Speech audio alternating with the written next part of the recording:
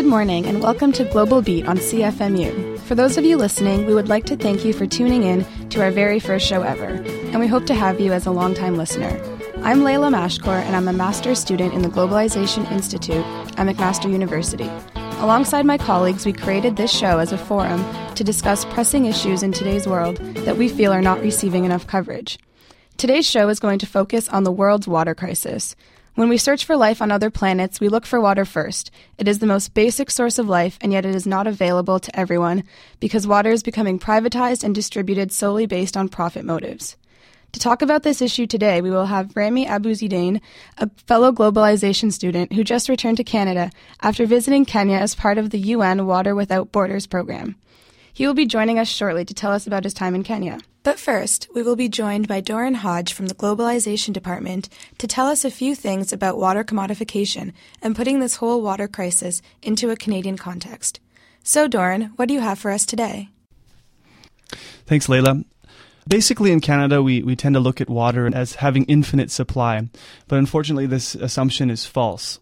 Available fresh water amounts to less than half of 1% of the water on Earth, and the rest is seawater and frozen and polar ice. Fresh water is renewable only by rainfall at a rate of 40 to 50,000 cubic meters per year. And due to the intense urbanization and deforestation, water diversion, and industrial farming, a small amount of freshwater resources are disappearing. And the Earth's surface is drying in the process, so in this process of desertification. If the present trends persist, the water in all river basins on every continent are expected to be steadily depleted. So globalization, or global context, so I'm from the Globalization Department. So global consumption of water is doubling almost every 20 years. So that's more than twice the rate of human population growth. And according to the United Nations, more than 1 billion people on the earth already lack access to clean drinking water.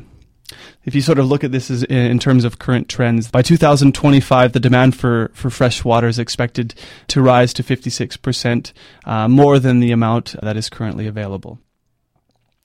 Basically, what this looks at is that the water crisis is intensifying. Governments around the world are under pressure from transnational corporations, this other element of globalization, and are advocating for these sort of radical type solutions. And so one of these solutions is privatization and commodification, and also diversion of water from different areas that actually have water. So proponents of this process of commodification, I guess, would say that such a system is the only way to distribute water to the world's thirsty peoples. So meanwhile, the future of one of Earth's most vital resources, water, is being determined by those who profit from its overuse and abuse. So a handful of transnational corporations backed by the World Bank are aggressively taking over the management of public water services in developing countries. So dramatically rising the price of water to the local residents and profiting from the world's desperate search for solutions to this water crisis. The agenda is clear for a lot of these transnational corporations, that water should be treated like any other tradable good, and its use should be determined by market principles. So at the same time, governments are signing away their control of domestic water supplies by participating in trade agreements such as the North America Free Trade Agreement, its successor, the Free Trade Area of the Americas, and the World Trade Organization. So these global trade institutions effectively give transnational corporations unprecedented access to water. So already, corporations have started to sue governments in order to gain access to domestic water issues. And because we're in Canada, I'll give a Canadian example. So Sunbelt, a California company, is suing the government of Canada under the North America Free Trade Agreements because British Columbia is banning water exports and has been doing so for several years. So the company claims that that BC's law violates the NAFTA based investor rights, and therefore is claiming $10 billion in compensation for lost profits. At stake is this notion of the commons, and I mean, this is sort of a new idea for lots of people, but it's a rather older idea, that through our public institutions we recognize a shared human and natural heritage to be preserved for future generations.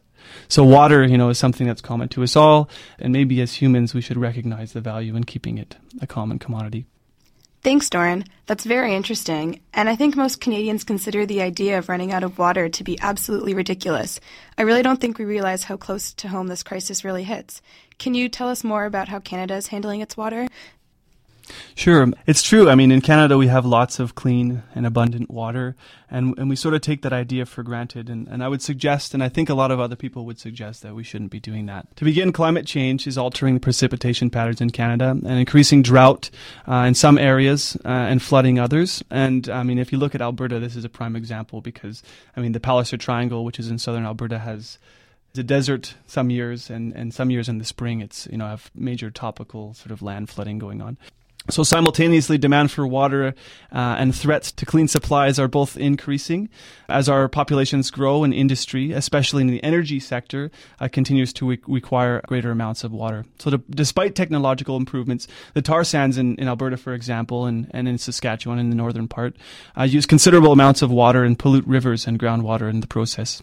And then another problem that we have is hydraulic fracturing, and I don't know if you've heard this, it's fracking, where they take a bunch of chemicals, pump it into the ground to fracture the ground virtually and to remove the natural gas from shale deposits. And then also actually here in Ontario, we have nuclear plants which require vast amounts of water as well and actually change aquatic ecosystems by heating the water up. So the consequences of water shortages and contamination are severe and numerous. Many of us remember the tragedy in Walkerton, Ontario, which is just down the road from here in Hamilton, in 2000 when 7 people died. As many as 2,300 became ill from drinking wells contaminated with high levels of E. coli bacteria. I mean, we think of these things happening in the periphery or in the third world countries, but I mean, they happen here in Canada as well. And then, I mean, if you've been watching the news lately, Canadian First Nations populations deal disproportionately with the amount and quality of water and availability of water. And so, for example, I mean, there's the, if I pronounce this wrong, my apologies, but the Wagamasic First Nations Reservation in northern Manitoba, who built a water treatment plant 5 years ago, but haven't been able to install piping to distribute among its residents. So they say 60% of the population of that reservation, so it's 1,500 residents, still have no indoor plumbing and have to resort to outhouses and slop pails and these sorts of things. And that sewage must be hauled away by tanker trucks and water hauled in by tanker trucks. I mean, it's been quoted by the University of Alberta ecology professor David Schindler has stated that water scarcity will become one of the most important economic and environmental issues in the 21st century in the Western Prairie provinces. So we must consider what will become of people as water becomes scarce and contaminated. And along with other issues around climate change, this could trigger even massive refugee crises here in Canada. Maybe not immediately, but I mean, it's already happening in other parts of the world. Very interesting. And so you paint a very dark picture. So naturally, I'm wondering, what can we do to help prevent this crisis from getting worse? Is there any light at the end of this tunnel? It's true. It does paint a pretty dismal picture. I mean, there's a lot of issues coming along with water shortage in Canada and around the world. And most people are thinking, like, what could I do about this process? So I guess as individuals, we can conserve water. In Canada, we use twice as much water per capita as Europeans do. So first, I think by raising awareness of our consumption, by installing low-flow plumbing, using landscaping that doesn't require as much water, we can make a bit of a difference there. But I think governments also have to take a huge role in this process as well. They could start by metering and providing disincentives for high water use. This could help with conservation. Regulations also need to be put in place for industrial consumers. I mean, these are the big users of water in the Canadian context. And they need to adopt production processes that use less water and purify the water before it's released back into the natural environment. Perhaps most importantly, governments need to tackle the challenge of climate change as well. I mean, of late there hasn't been a lot of movement, and actually there's been some regressive movement on that. But the leading cause of water shortages in Canada is climate change, right? So among the benefits of protecting clean water supplies is human health. Addressing climate change could also strengthen the economy. An analysis conducted last year by the Western Climate Initiative showed that addressing climate change, which would address water shortages, and fostering clean energy solutions could lead to cost savings of about $100 billion by 2020 for initiatives of member states and provinces within Canada. So among this discussion, of water as a finite resource, I guess I want to conclude maybe with a couple of questions for people to think about. And basically, who owns water and who should own water? Should water be privatized? I mean, we say in Canada that we have a lot of it, so it doesn't really matter if it's privatized. But if we didn't have a lot of water, would it matter if it was privatized? Because that seems to be the trend. We're moving to an area where water is becoming more scarce, right? What rights do transnational corporations have to buy water systems? I mean, should in Hamilton a multinational have control over our municipal water supplies, and should they be able to charge us basically whatever they want because they'll have a monopoly on that if they were to own it? And what laws need to be placed to protect water in Canada? Absolutely fascinating. So it's great to have you on air today, and we'd like to thank you very much for coming to join us. Thank you as well. Now we have Rami Abu-Zeidin with us. He was in Kenya 2 weeks ago with the UN Water Without Borders program, and today he will be telling us about his experiences. So can you tell us a bit about the UN Water Without Borders program that you went over to Kenya with? Sure, yeah. So what I'm currently pursuing is a graduate diploma with the United Nations Institute for Water, Environment, and Health, also known as UNU Inwe. And basically, the program I'm involved in is called Waters Without Borders, and Water Without Borders is a program where it tries to bridge the gap between science and policy and vice versa. So a lot of times there's a lot of science that is out there, but when it gets into the realm of policy, it's really hard to implement. So the real thrust of this program is to try to bridge this gap and try to make recommendations on how to actually implement science into our policy and politics in everyday settings. Great. And so can you tell us now about some of the water challenges that are facing Kenya? During Reading Week, we went to Kenya, and the place we went to is in Kisumu, Kenya. So in that area, they lack fresh water, and basically the wells are running dry and they're not properly maintained. And Kisumu is located on Lake Victoria. And Lake Victoria is the second biggest freshwater reservoir in the world, the first being the Great Lakes. So this freshwater reservoir there's a lot of problems with this freshwater reservoir. For one, there has been an invasive species known as the water hyacinth, and this water hyacinth was introduced during the colonial times, and it's an invasive species. And what it does is it chokes up the surface of the water. So a couple of years ago, you could not see Lake Victoria. All you could see was this green plant. And basically what it does is it grows on top of the water, and it chokes the wildlife. One of the biggest problems is controlling the animals that excrement into this water. And this excrement causes further degradation of the water. So usually when you take a look at Lake Victoria, there's no fences around the lake. So a lot of these animals actually end up polluting the water and therefore progressing the degradation of the lake. And a lot of people use this water to wash their clothing. One of the most interesting things I found was that there was a car wash station in the lake. So basically, you would give your car keys to a person, and they would drive your car into the lake just to the level where your wheels are submerged. And what they would do is they'd throw water on your car and clean it that way. So you can imagine the problems with that, and especially because the cars are not well maintained there, so you have a lot of leakage into the water system. So for example, the oil, the gasoline, and other car fluids are easily leaking into the lake and therefore causing further degradation of Lake Victoria. So these problems are really the biggest ones there, and it has to do with the lack of education and lack of awareness to these problems. So I'm sure that they wouldn't be doing this if they knew that this was a problem, but because there's the lack of awareness about these problems, these cases are happening on a daily basis. And another water challenge is the processing of water. So we visited a treatment plant. It's called Kiwasco, and this was a really eye-opening experience for me. So what they would do is that they would take water from Lake Victoria and then try to treat it so that it becomes drinkable. So one of the main things there is the intake valve. So this is the valve that sucks water from Lake Victoria for processing. And usually in developed countries, this intake valve is in the middle of the lake. And the reason it's in the middle of the lake is so the sediments and any other pollution from the shores don't get caught up into the intake valve.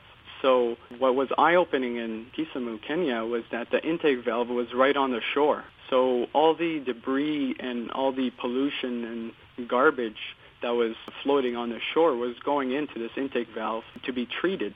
So this was one of the things that they could improve on, was to actually put the intake valve farther down into Lake Victoria. However, I can imagine that sometimes the funds to do this are not available and they have to come up with alternatives. But if funding was there, this would be the most optimal situation for them to do. Another thing is that people were swimming right beside the intake valve. So this causes problems also because you have all the bacteria and pollution from people's showers basically going into the intake valve. And another thing that was really eye-opening is that they add chemicals during the primary and secondary stages of water treatment. And these chemicals are in theory supposed to clump up the debris and large bacteria. And once they clump up, they're supposed to sink down and let the clean water flow for further processing. However, these clumps were not sinking down. They were actually floating on the top. And a reason for this was maybe because it was really hot in Kisumu, and therefore, due to fluid dynamics, it was floating instead of sinking. So this actually doesn't help the processing of the water and making it more drinkable, because all the debris and large bacteria that it's supposed to take out is actually staying there. So this was another problem. So basically, the treatment of water is really ineffective, and it has health implications on the people that drink it, because not everything that is being treated is actually being treated, so to speak. That's fascinating. So what would you tell us was the most memorable experience of your trip there? Well, there was numerous experiences that I thought were memorable. One of them was meeting with the mayor of Kisumu, and the mayor of Kisumu was really a really friendly person to talk to, and was really intelligent and had high hopes for his city. However, I noticed some subtle things, and one of them was that when we were offered drinks, it was all watered bottles. And that speaks to the situation, because going to a mayor, and being served water bottles in a city where water is an issue really made me think about the challenges in that city, because instead of getting water from the tap, it was bottled water, and it was one of the things that I thought standed out in this trip. Another one was, again, seeing people swim in the lake and just not understanding exactly why they would do that, and trying to think from their perspective what's going through their head. Is it the lack of education that these waters are polluted, or is it because they have no other way to clean themselves, and therefore this is the only solution to doing that? So it was really trying to think in that sense. One other memorable experience was in a rural village outside of Kisumu. So in that village, we were there looking at a local water project that the locals were engaging in. And walking in the village, I came across a little girl who was carrying a water bottle, and it looked like there was maybe juice in there. It was a dark fluid. And basically, a few minutes later, she opened this water bottle and began to drink out of it. She took a few sips and then spit out the fluid, and she then put her hand on her stomach. And upon investigating what the fluid was, it turned out to be really muddy and murky water. And in this water bottle, there was some debris floating on the top. So she was literally drinking polluted water with debris floating on the top. And this was really an eye-opening experience, because I couldn't imagine anyone who would drink this. And what we did was, we were with my supervisor, Dr. Corin Wallace, and there was a well nearby, so we cleaned out that water bottle and we filled it with clean water from the well and gave it to her, and she was on her way. So it was really unbelievable, such an unbelievable experience, and hard to imagine this happening anywhere else in the world. Yeah, definitely. It seems like a very faraway experience for those of us here in North America to even fathom something like that. Yeah, for sure. So, can you tell us about some of the strategies used to bring about change in freshwater supply and management to rural communities in Kenya? We visited a village nearby the airport, and this village used to depend on bore wells, which were located near the airport. It was a common sight to see women carrying buckets of water while one is landing in the airport in Kisumu. However, with the expansion of the airport, the area was fenced in with wires, and so this could not happen anymore. So the local leaders say that they agreed on compensation by the government. However, the amount that they received was not worth it in retrospect.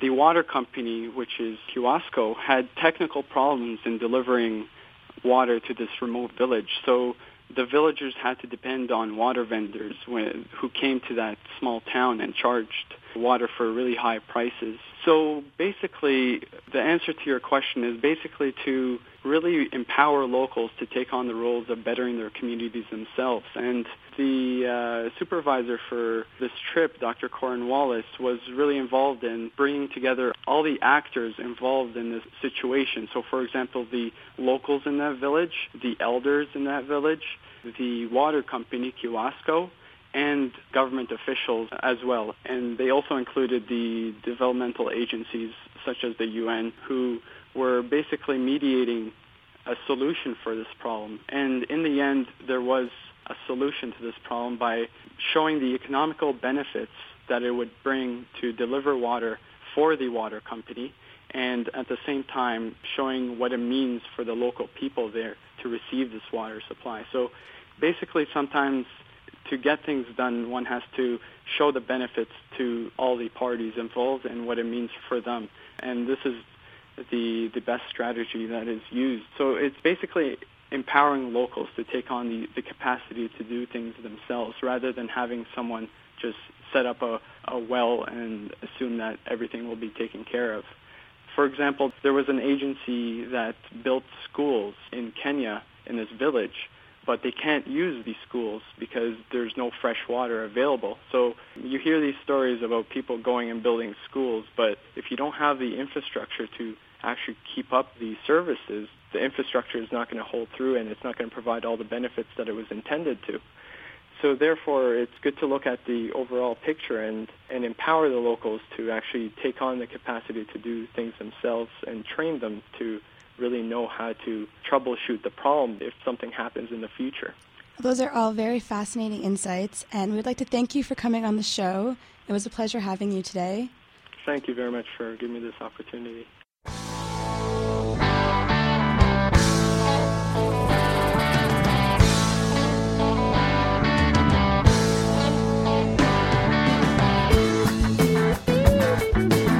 And that's our show for today. Thank you very much for tuning in to Global Beat, and tune in next week, Tuesdays at 9:30 a.m. on 93.3 CFMU. Have a great day.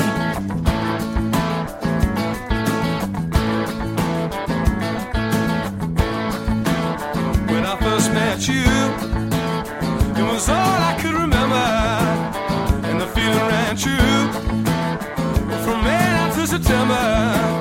Well, my love's gotta grow.